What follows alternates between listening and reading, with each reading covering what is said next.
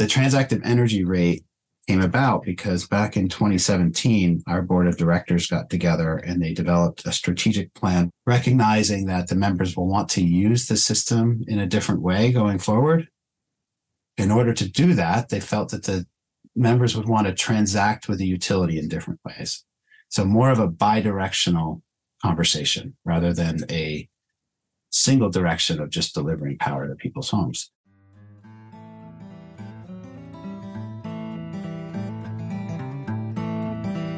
A long-run barrier to expanding renewable energy has been operational. How can utilities operate a reliable electric system when depending on the wind and sun? Fortunately, under the hoods of America's electric cars, we can find nearly as much energy capacity as all of the grid-connected batteries combined. In this episode, recorded in January 2023, Brian Cullinan, Vice President of Power Resources and Access at the New Hampshire Electric Cooperative, explored the cooperative's new transactive energy rate that sets up the hardware, the software, and the pricing to let cooperative members provide energy back to the utility's grid. Their early model suggests it could earn electric car owners $4,000 per year for sharing their batteries with the cooperative's grid system, enough to make the concept very compelling. I'm John Farrell, Director of the Energy Democracy Initiative at the Institute for Local Self-Reliance, and this is Local Energy Rules, a podcast about monopoly power, energy democracy, and how communities can take charge to transform the energy system.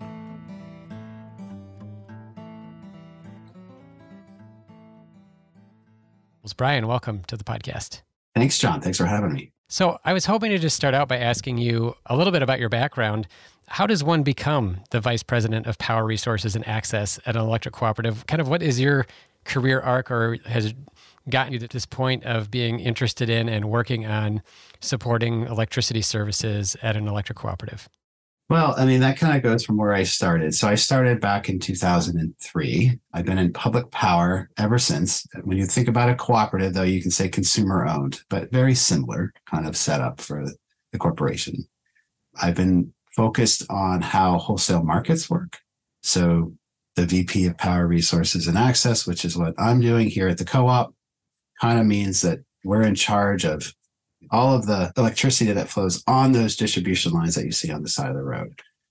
Most of the company is making sure that those lines are reliable, resilient, and that they can effectively and efficiently bring power to everybody as often as they want it, which is all the time.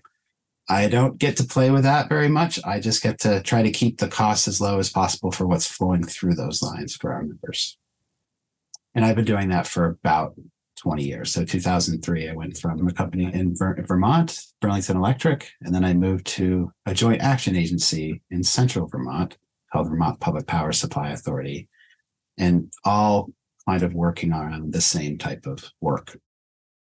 That's great. I'm glad you have some history there at Burlington. I interviewed their mayor and their general manager a couple years ago about their renewable electricity goals and sort of how they were thinking about now the transition from the electric supply, which they mostly get from renewable resources, to electric vehicles and buildings. So it kind of brings us to what we're going to talk about today.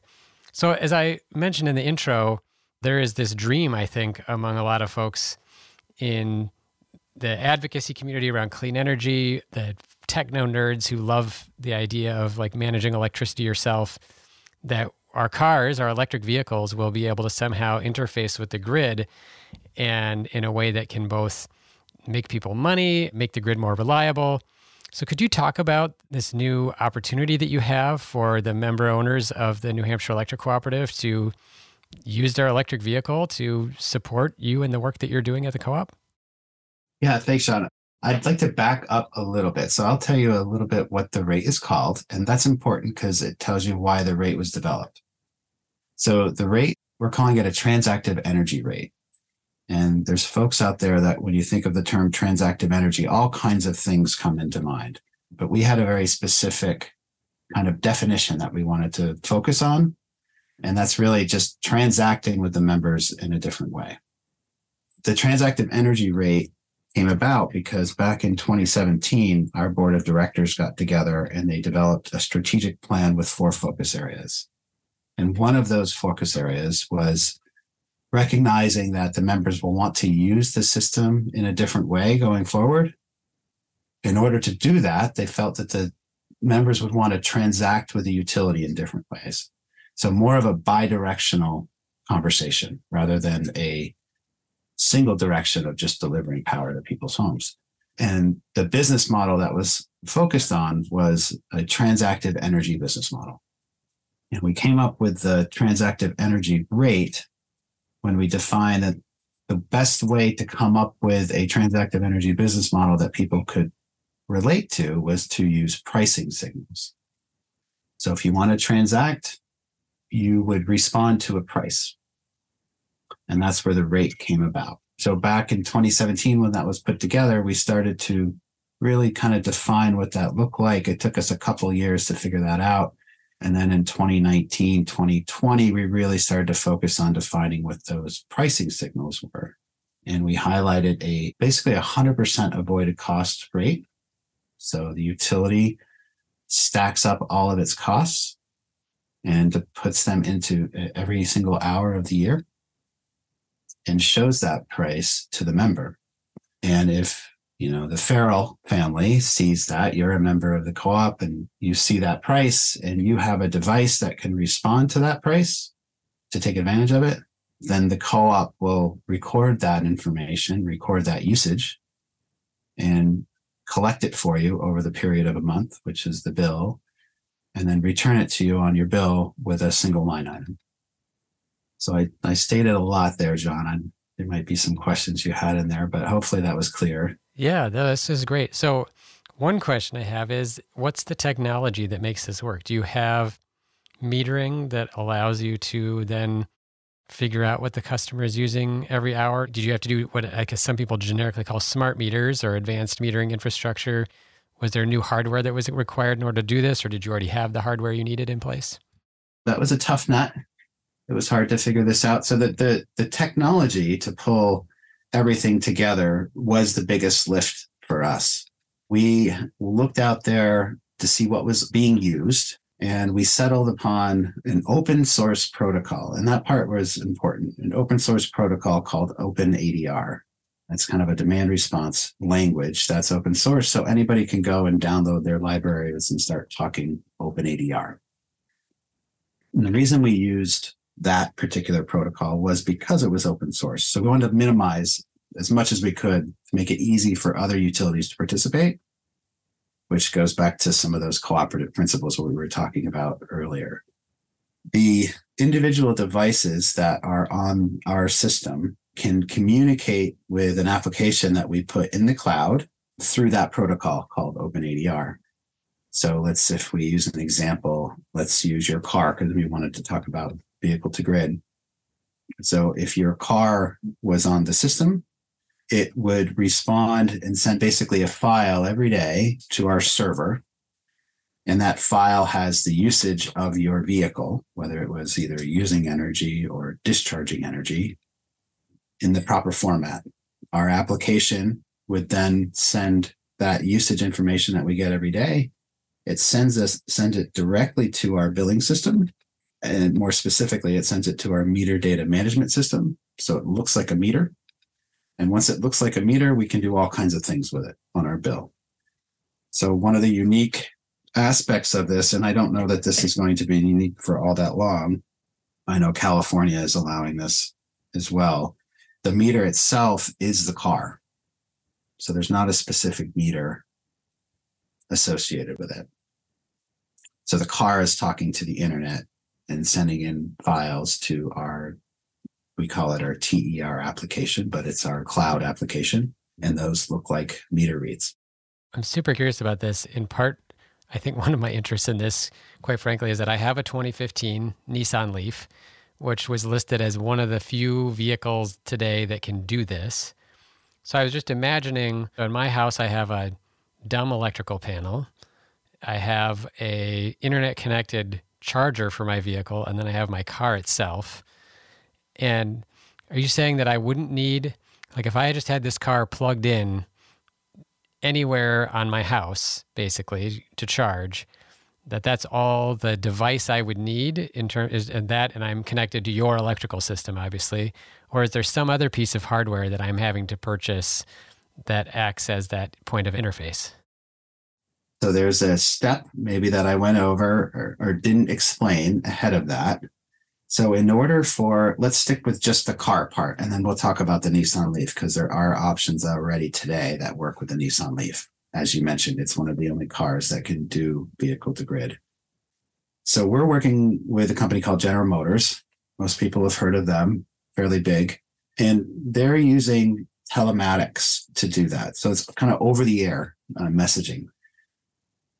In order for a Chevy vehicle to participate, so we're about to do testing. I don't want to tell you that we have the testing done yet with Chevy Bolts and Chevy Volts.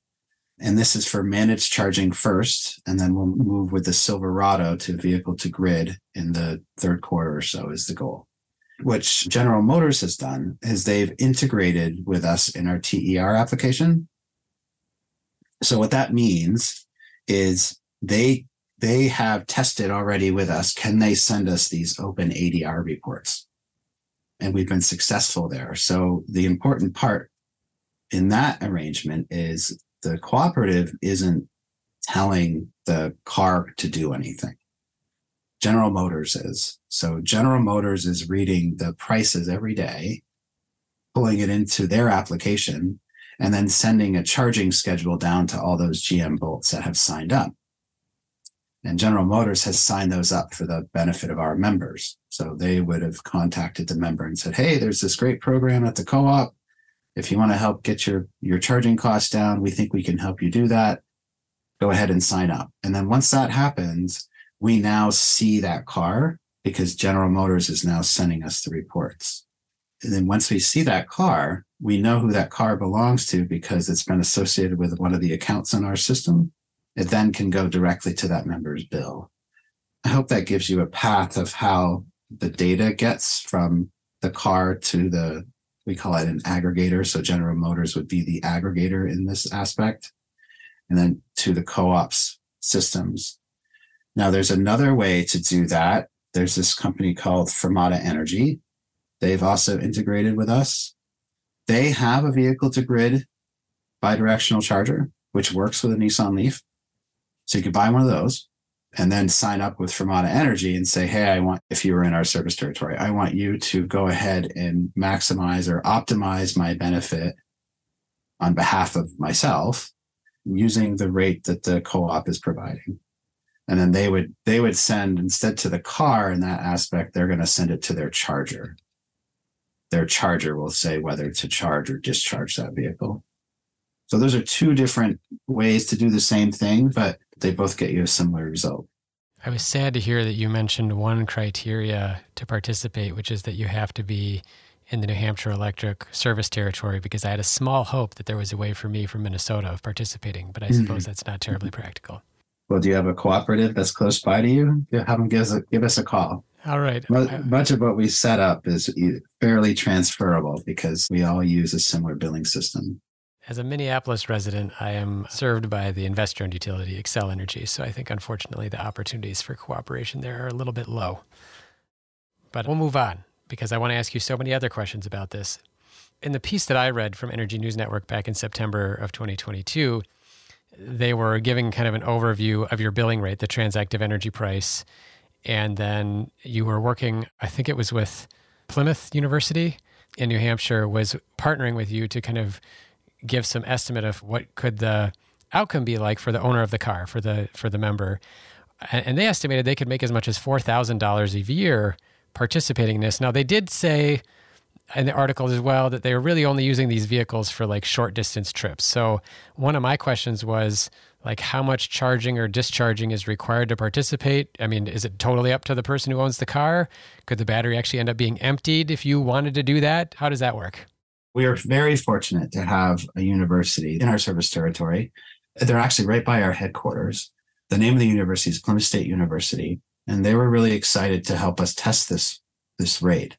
And so they've been actively on the transactive energy rate since July of 2022. And that allowed us to get some kinks out. So it's been super helpful. That is 2 Nissan Leafs. They wrapped it up with some great graphics. So they had some marketing folks within the university participate. I think some business students did like a business plan on it. and some of the technology, because it's new technology there. So it just fits really well with a university, a learning institution, to see where things are moving. So they were excited to do this with us, and we're super grateful that they've been helping us. So since July, we have been seeing how that car will charge and discharge based on the signals that we're sending every day. And in that example, that's using the Fermata Energy Charger. So Fermata Energy is actually giving the commands to the charger. And then if the car is plugged in, then it'll follow those commands. If it's not plugged in, then it obviously can't, right? Because there's nothing telling it what to do. But what's nice about that is Plymouth State doesn't have to make those decisions on a day-to-day basis. They're not waking up every day and having their cup of coffee and trying to figure out what they should do with their car. Most people buy cars to transport themselves, not necessarily to take advantage of a transactive energy rate. So we've been able to test out, what does that value look like? Because everything was theory before. And what we did is we backcast, hey, what if we were running this rate back in 2018 all the way up through 2022, what would it have looked like?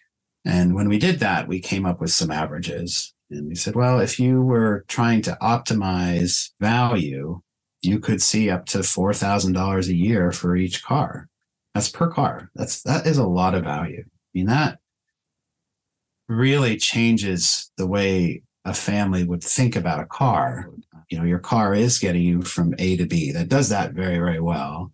And what cars don't usually do is keep money in your pocket all that well, right? There's all kinds of things associated with cost when it comes to a car, which is fair. It's doing transportation, but you've got fuel costs, you've got insurance costs, you've got to pay for the car itself. You got to budget for maintenance. So there's a lot of expenses that are associated with that. If there's an opportunity to provide needed services to your local distribution cooperative, and you can pay for those services what they're worth, you're now taking a vehicle that you've invested, which is a big investment, separate of it, second to probably your home. It's your biggest investment, maybe your education. Now you're adding some benefit to that monthly budget for that family.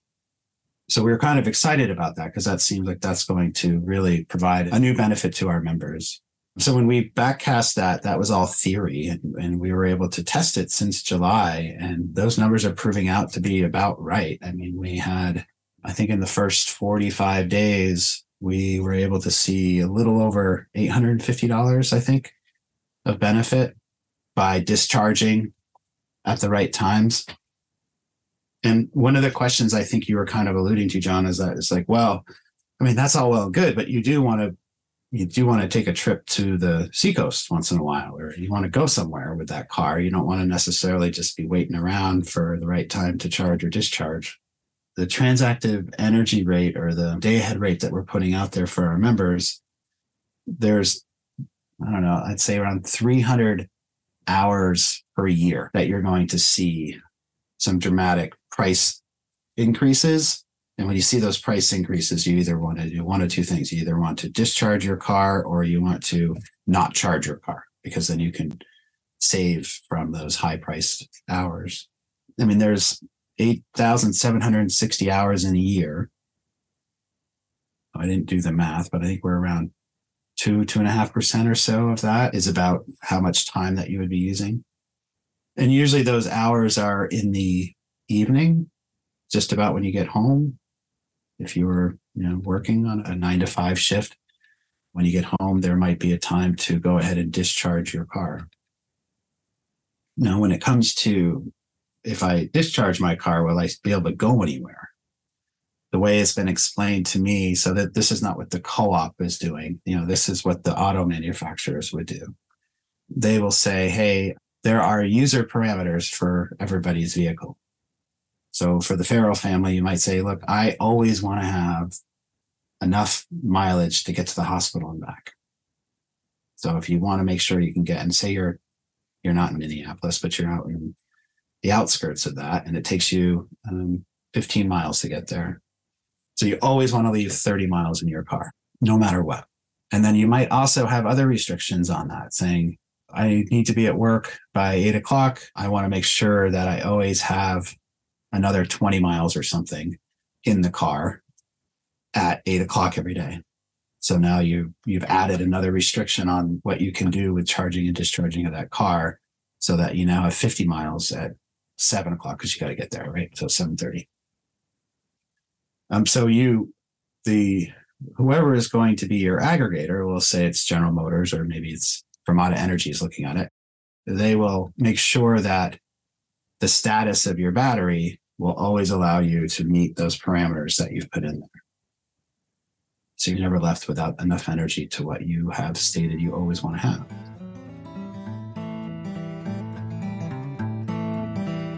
We're going to take a short break. When we come back, we discuss whether car companies are becoming energy companies.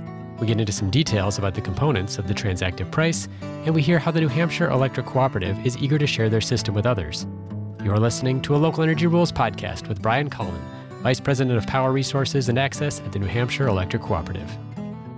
Hey, thanks for listening to Local Energy Rules. If you've made it this far, you're obviously a fan, and we could use your help for just 2 minutes.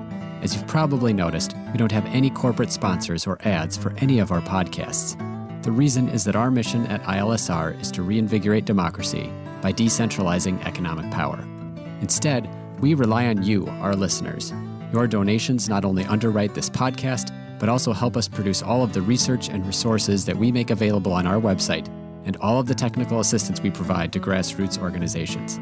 Every year, ILSR's small staff helps hundreds of communities challenge monopoly power directly and rebuild their local economies.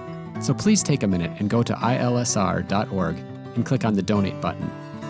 And if making a donation isn't something you can do, please consider helping us in other ways. You can help other folks find this podcast by telling them about it, or by giving it a review on iTunes, Stitcher, or wherever you get your podcasts. The more ratings from listeners like you, the more folks can find this podcast and ILSR's other podcasts, Community Broadband Bits, and Building Local Power. Thanks again for listening. Now, back to the program.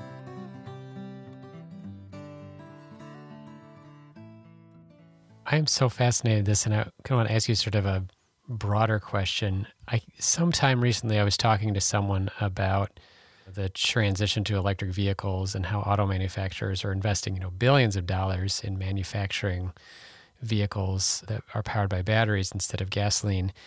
And somebody mentioned this idea that has really lodged in my head about how they are really not just investing in a new technology to drive the car, they are basically entering another industry. Like the GM as an aggregator is now like a virtual power plant owner, essentially. And well, 2 thoughts about that. One, does that seem like that rings true for you about the role that auto manufacturers might play? And the second question I have is, with this transactive energy rate, or to the degree to which we have them, is there something in it for the auto manufacturer? Like, are they going to get a cut? Is there going to be a contract they sign with the co-op that rewards them in some way? Like, is there a business model, I guess, for them to be doing this for their customers? Or will it be sort of baked into the price of the car or something like that? I guess it seems so fascinating that this is one of those, I think, really interesting, like on the boundaries of your business, all of a sudden there's a whole opportunity opening up here. Are they energy providers? Does that seem about right?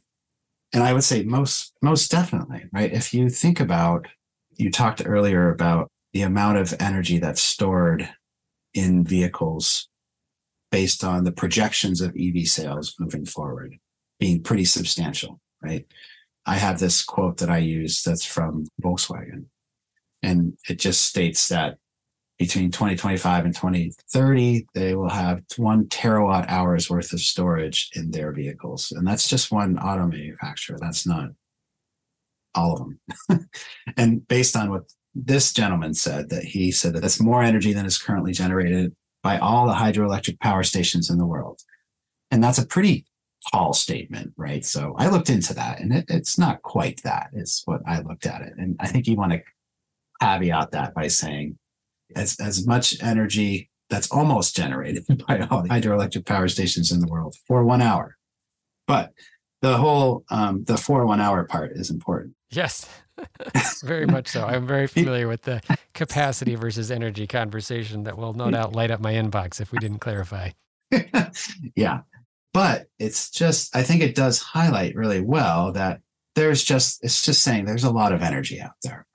And if you think about how you're using a vehicle, you're probably only in your car 5% of the time. It's just basically sitting most of the time. Most folks will drive their car to their place of business, park it in a parking lot, pick it back up at the end of the day, drive it home, and then park it in their garage or park it in their driveway. And out of the full day, 24 hours, you've used it maybe an hour. So you're not using that vehicle all that often, and you've got all of this kind of potential energy stored in that battery that could be doing something if it was connected. And I think the auto manufacturers are fully aware of that. And there's no reason to have a large paperweight sitting there that has all this extra stuff that it could do if it can provide value to the owner. There are ways, I'm not going to say that we have the only way to do it. There's lots of other ways to do it, but I think we have a way that it can help provide that energy for anything that can provide stored energy. So that could be a standalone battery, or that could just be shifting your overall loads in your house. But from the car's perspective, the auto manufacturers, their business model there is, they're helping provide that asset, which is a very big purchase for a family, provide new value, new things to that family, which may make them more interested in buying that particular car. So the auto manufacturer is selling a car. That's their primary business. And this is another revenue stream or another thing you can do with that asset that they can take advantage of. And it might just be a tipping point for somebody. The other part to that is they're providing additional services for you. So when I talked about, in order to take advantage of this rate, you really need to schedule your vehicle. Most families probably won't want to do that. I mean, if you think about trying to get the kids to school and get them on the bus, get them fed and making sure they got their backpack and everything's ready to go, that's a busy morning. And you don't want to have your laptop open, also scheduling your car for the day. I'm stressed just hearing you mention that, thinking about my school carpool and swim practice. So I appreciate you covering that. Yeah, it's a busy day, So you can provide a service to the aggregator, in this case, the auto manufacturer, to provide that service for you.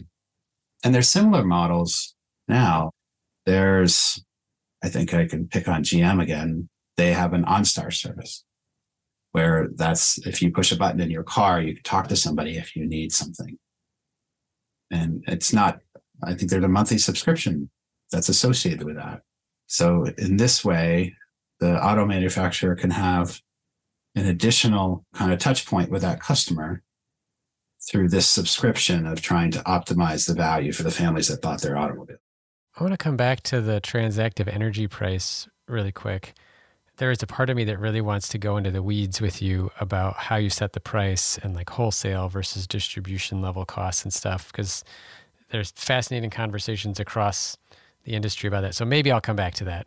Maybe I'll start by just asking, is there a place where you have sort of published the components or whatever that are involved in that price if people wanted to look into that? And then I have my second question, and I'll save it till you answer that one so I don't have to make you write down all of my multi-part questions.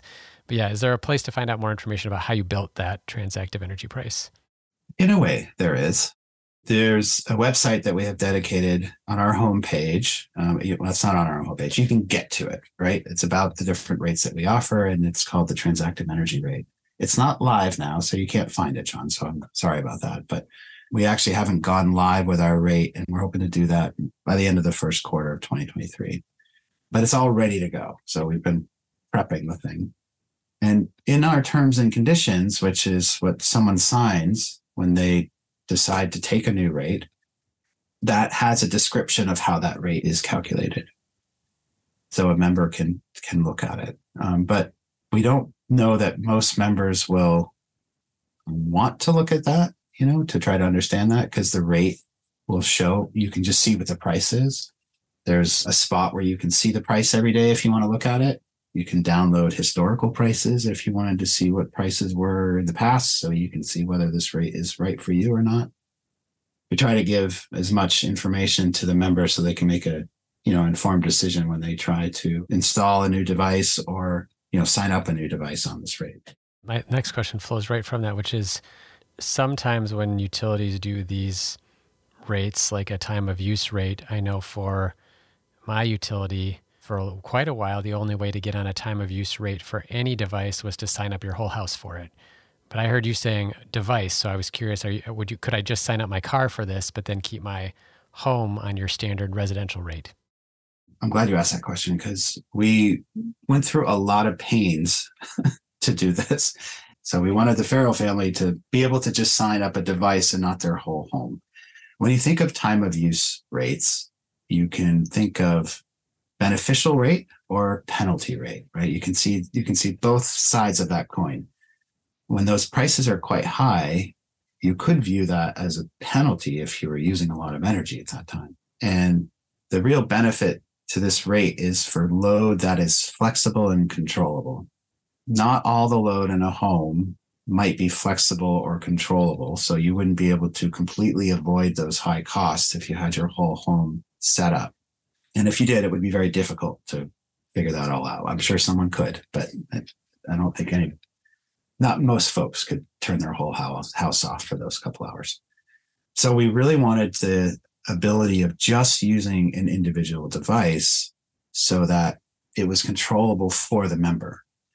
I had this example that I would use from a teenager. So if you went home, if you took off for the weekend and your teenagers had a great big party at your house and they were using all types of energy, and it happened to be one of those events, you had a poor experience because your whole house was on that. It's most likely even if you did go out for the weekend and your teenagers had a big party at your house, they probably didn't go and change the schedule on your standalone battery or go and change the schedule on your vehicle that was in the garage. So you were still kind of held harmless from that, right? That activity that you couldn't control. You kind of think of the device as like a sub-meter in the home. So all of the energy that's either used or discharged or produced from that device is backed out of the main meter. Yeah, we call it reconstituted, but it's set up so that you're not paying twice for energy that's being used in the car, and you're not getting double credit because you've discharged your car and you're also feeding into the grid at the same time. That part was not that easy. That's why I mentioned that, John, is that we wanted to make sure that the member that was using that device on the transactive energy rate was really just using it on that rate. Everything else was on their other rate, which would be a flat rate. Yeah, it's fascinating to think. I love your example, by the way, because of the implications if you do have a teenager who has a party when you're away that involves reprogramming your car's discharge schedule, then you have probably a different kind of problem. Or maybe it's not a problem at all. Maybe it's a good sign of taking an interest in transactive energy. My last question about the rate then comes in from my experience dealing a lot with distributed solar and with net metering, which is people will talk about net metering. Let's just say that the conversation is very fraught between utilities and regulators and solar companies and solar customers about, is this rate a good measure of the value of the energy that's being given to the grid? There's a lot of weeds about net metering alone, about how often do you net and all that kind of stuff. But one of the points of general agreement is that at some point, net metering as a flat fixed rate to transact with the utility, if you will, for a solar project becomes less representative the more solar projects are on the grid, especially if they're all configured in the same way. They're all like south facing and just trying to maximize kilowatt hour output. And so maybe that was a way longer setup than I needed for this question, but is that rate likely to change as more people participate? And if so, how? In a perfect world, the answer would be yes to that. Because that's what you would want to have happen, right? Is if you think about the way the rate is set up, and I didn't give you a lot of detail on the different components that are within that rate, but I'll give you a little bit of it just so it's not too in the weeds. But there's an energy component, there's a capacity component, and there's a transmission component. And then there's a lot of other stuff that's in there too. But those particular units, one has kind of an energy or time-based focus to it. And then the other one is more demand-based, right? So a lot of energy being used at one time, 1 hour. And because of that, there are some particular hours during a month or during a year that can get quite costly because that's how you're billed on those components. So if you're trying to send a signal to folks and say, hey, pricing during these particular hours of the day are really high because the system is kind of stressed a little bit. There's a lot of energy being used on the distribution lines and the transmission lines. And if we could reduce the amount of energy that's going through those lines, it would be less costly and we can keep the system we have for much longer. So we don't have to build new lines, or we don't have to build new substations or things like that. And so by sending that signal that during those particular hours, the costs are quite high, you would want to see folks start to use the energy at different periods of the day, like maybe when the costs were quite low, say at 2 a.m. or something, if they were able to do that. And that's good because now you're moving energy use to times of the day where there's no concerns on the stress of the system. There's plenty of capacity. The lines have plenty of room. The pipes are only an eighth full, instead of 3/4 full. So you're shifting energy to those hours, which gives your system kind of longevity. You don't have to continue to build it out and build it out. So if you were to be able to do that perfectly, you would shift all those high cost hours over to those low cost hours. And now you're serving the same amount of energy every hour of the day. And then if that was the case, then the prices would be the same every hour of the day because you're serving the same amount of energy and you're using the same system for that. And everybody's super happy. But in reality, that just won't ever happen. So yes, you could start to see some equilibrium with the prices, but the systems are so big that the amount of energy that's being used in those high cost hours in the next 20 to 50 years, if everybody was sending very strong price signals, we don't see that it's going to change it so those low cost hours don't become low cost hours anymore. It's hard for me to avoid the weeds because I've been involved in this kind of stuff. So I'm going to ask you one weedy question, then we're going to move on, which is when you talked about the system being strained, it's sometimes there can be a distinction between when the transmission system is constrained, the ability to import or export energy from your region, versus maybe just your local neighborhood where a bunch of people are running their pool pumps or something like that, or other high usage devices, or might all be trying to push power back onto the grid at the same time with rooftop solar or something. Do you account for those two different levels of where the stress can be so far in the pricing, or will you at some point? So we have a bucket for that. So when I was explaining before the different components of the energy price, you can kind of think of it as A plus B plus C plus D plus E, et cetera, right? You just add those all up for that particular hour. So we do have a distribution component, which is a locational component within our distribution territory. But right now the value is 0. So let's just say that's F. So right now F is equal to 0. But we have that in there because there will be areas in our service territory where, let's say, the whole neighborhood puts in solar and then everybody puts in heat pumps and then the electric cars are there as well. So it's just, they grow very quickly. So there would be a need to upgrade that system at that point. And prior to that system being upgraded, we could send a signal within this rate, increasing the cost during those hours where the system is getting strained locally. And that might help alleviate some of those concerns until we can get in there and start building up the system. So it's not a perfect solution, but it does help maybe extend a little bit of time before you have to do an upgrade. So we do have it in there. We just don't have it valued yet.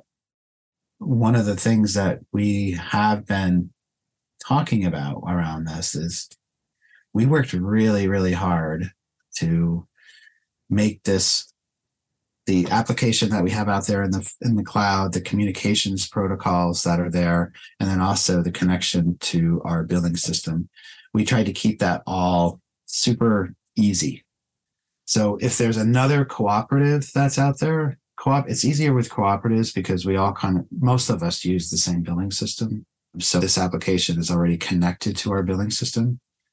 But we really want to make sure that folks are aware that if you guys want to do something similar to this, you don't have to go near what we went through to pull it together. We'll share it with you. I mean, I think that's principle number 7, right? You cooperate among cooperatives. And we want to do that. And we kept things as open source as we possibly could. I mean, not everything can just be free, right? We had to develop some applications that they would have to modify on their own. So they'd have to hire somebody and make it work or do it internally. But for the most part, it's not that difficult. Like if you think about the client server relationship, the server is the TER application. The client would be your device, right? But in order for that device to talk to it, you have to have this thing called a virtual end node, which is OpenADR speak, right? We created a VEN and we'll give it to people and say, hey, if you want to connect to our system, here's a VEN that you can use to do that. And in order to test to see if it would work, one of our employees took that VEN and attached it to their water heater and was starting to deliver meter reads, right? Quotes, meter reads to our application in a day. And they're not like some programming whiz. They are technically adept, right? Because they're even trying to do this, right? So there's those types of people out there. But I wanted to just make sure that you're aware that we really worked hard to try to make it easily transferable. Perfect. Thank you. I'll just ask you one last question then to wrap up, which is, why is it taking so long to do this, to provide transactive energy rates and to allow people to discharge energy from their electric vehicles back to the grid? I feel like I've been reading about it for years. Now, I'm obviously an outlier in terms of my being in tune with the news about this. Probably even before I bought my electric car, which would have been at least 5 or 6 years ago, I'd been hearing that this was possible, that people were testing the concept. What were 2 or 3 things that really had to be solved to make this possible? We talked with ComEd quite a bit from Chicago about this. In Illinois, they've been doing real-time pricing for quite some time. So our biggest hurdle really was the fact that the rate would change every hour. That was, I'm not going to say the biggest hurdle, but that was a significant one, is how do we deal with an hourly rate?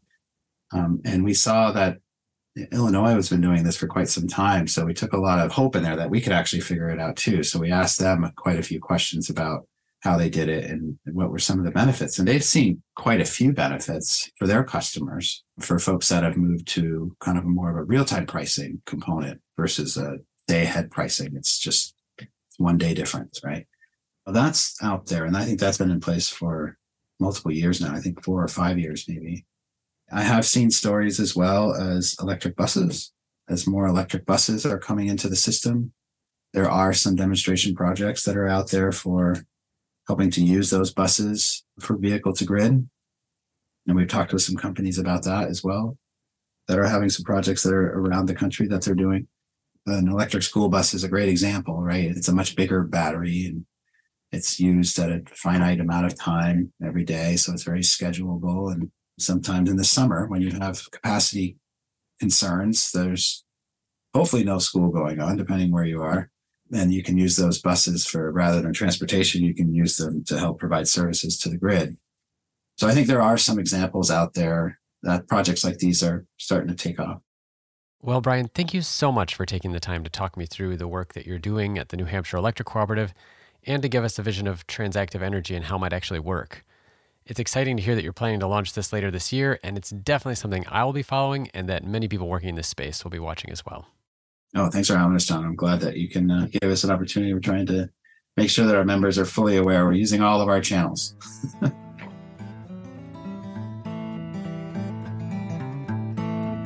Thank you so much for listening to this episode of Local Energy Rules with Brian Kallman, Vice President of Power Resources and Access at the New Hampshire Electric Cooperative, about a new way for utility customers to transact with the utility using their cars or other devices. On the show page, look for links to coverage of this project by New Hampshire Public Radio and the Energy News Network, as well as a presentation about the transactive energy rate.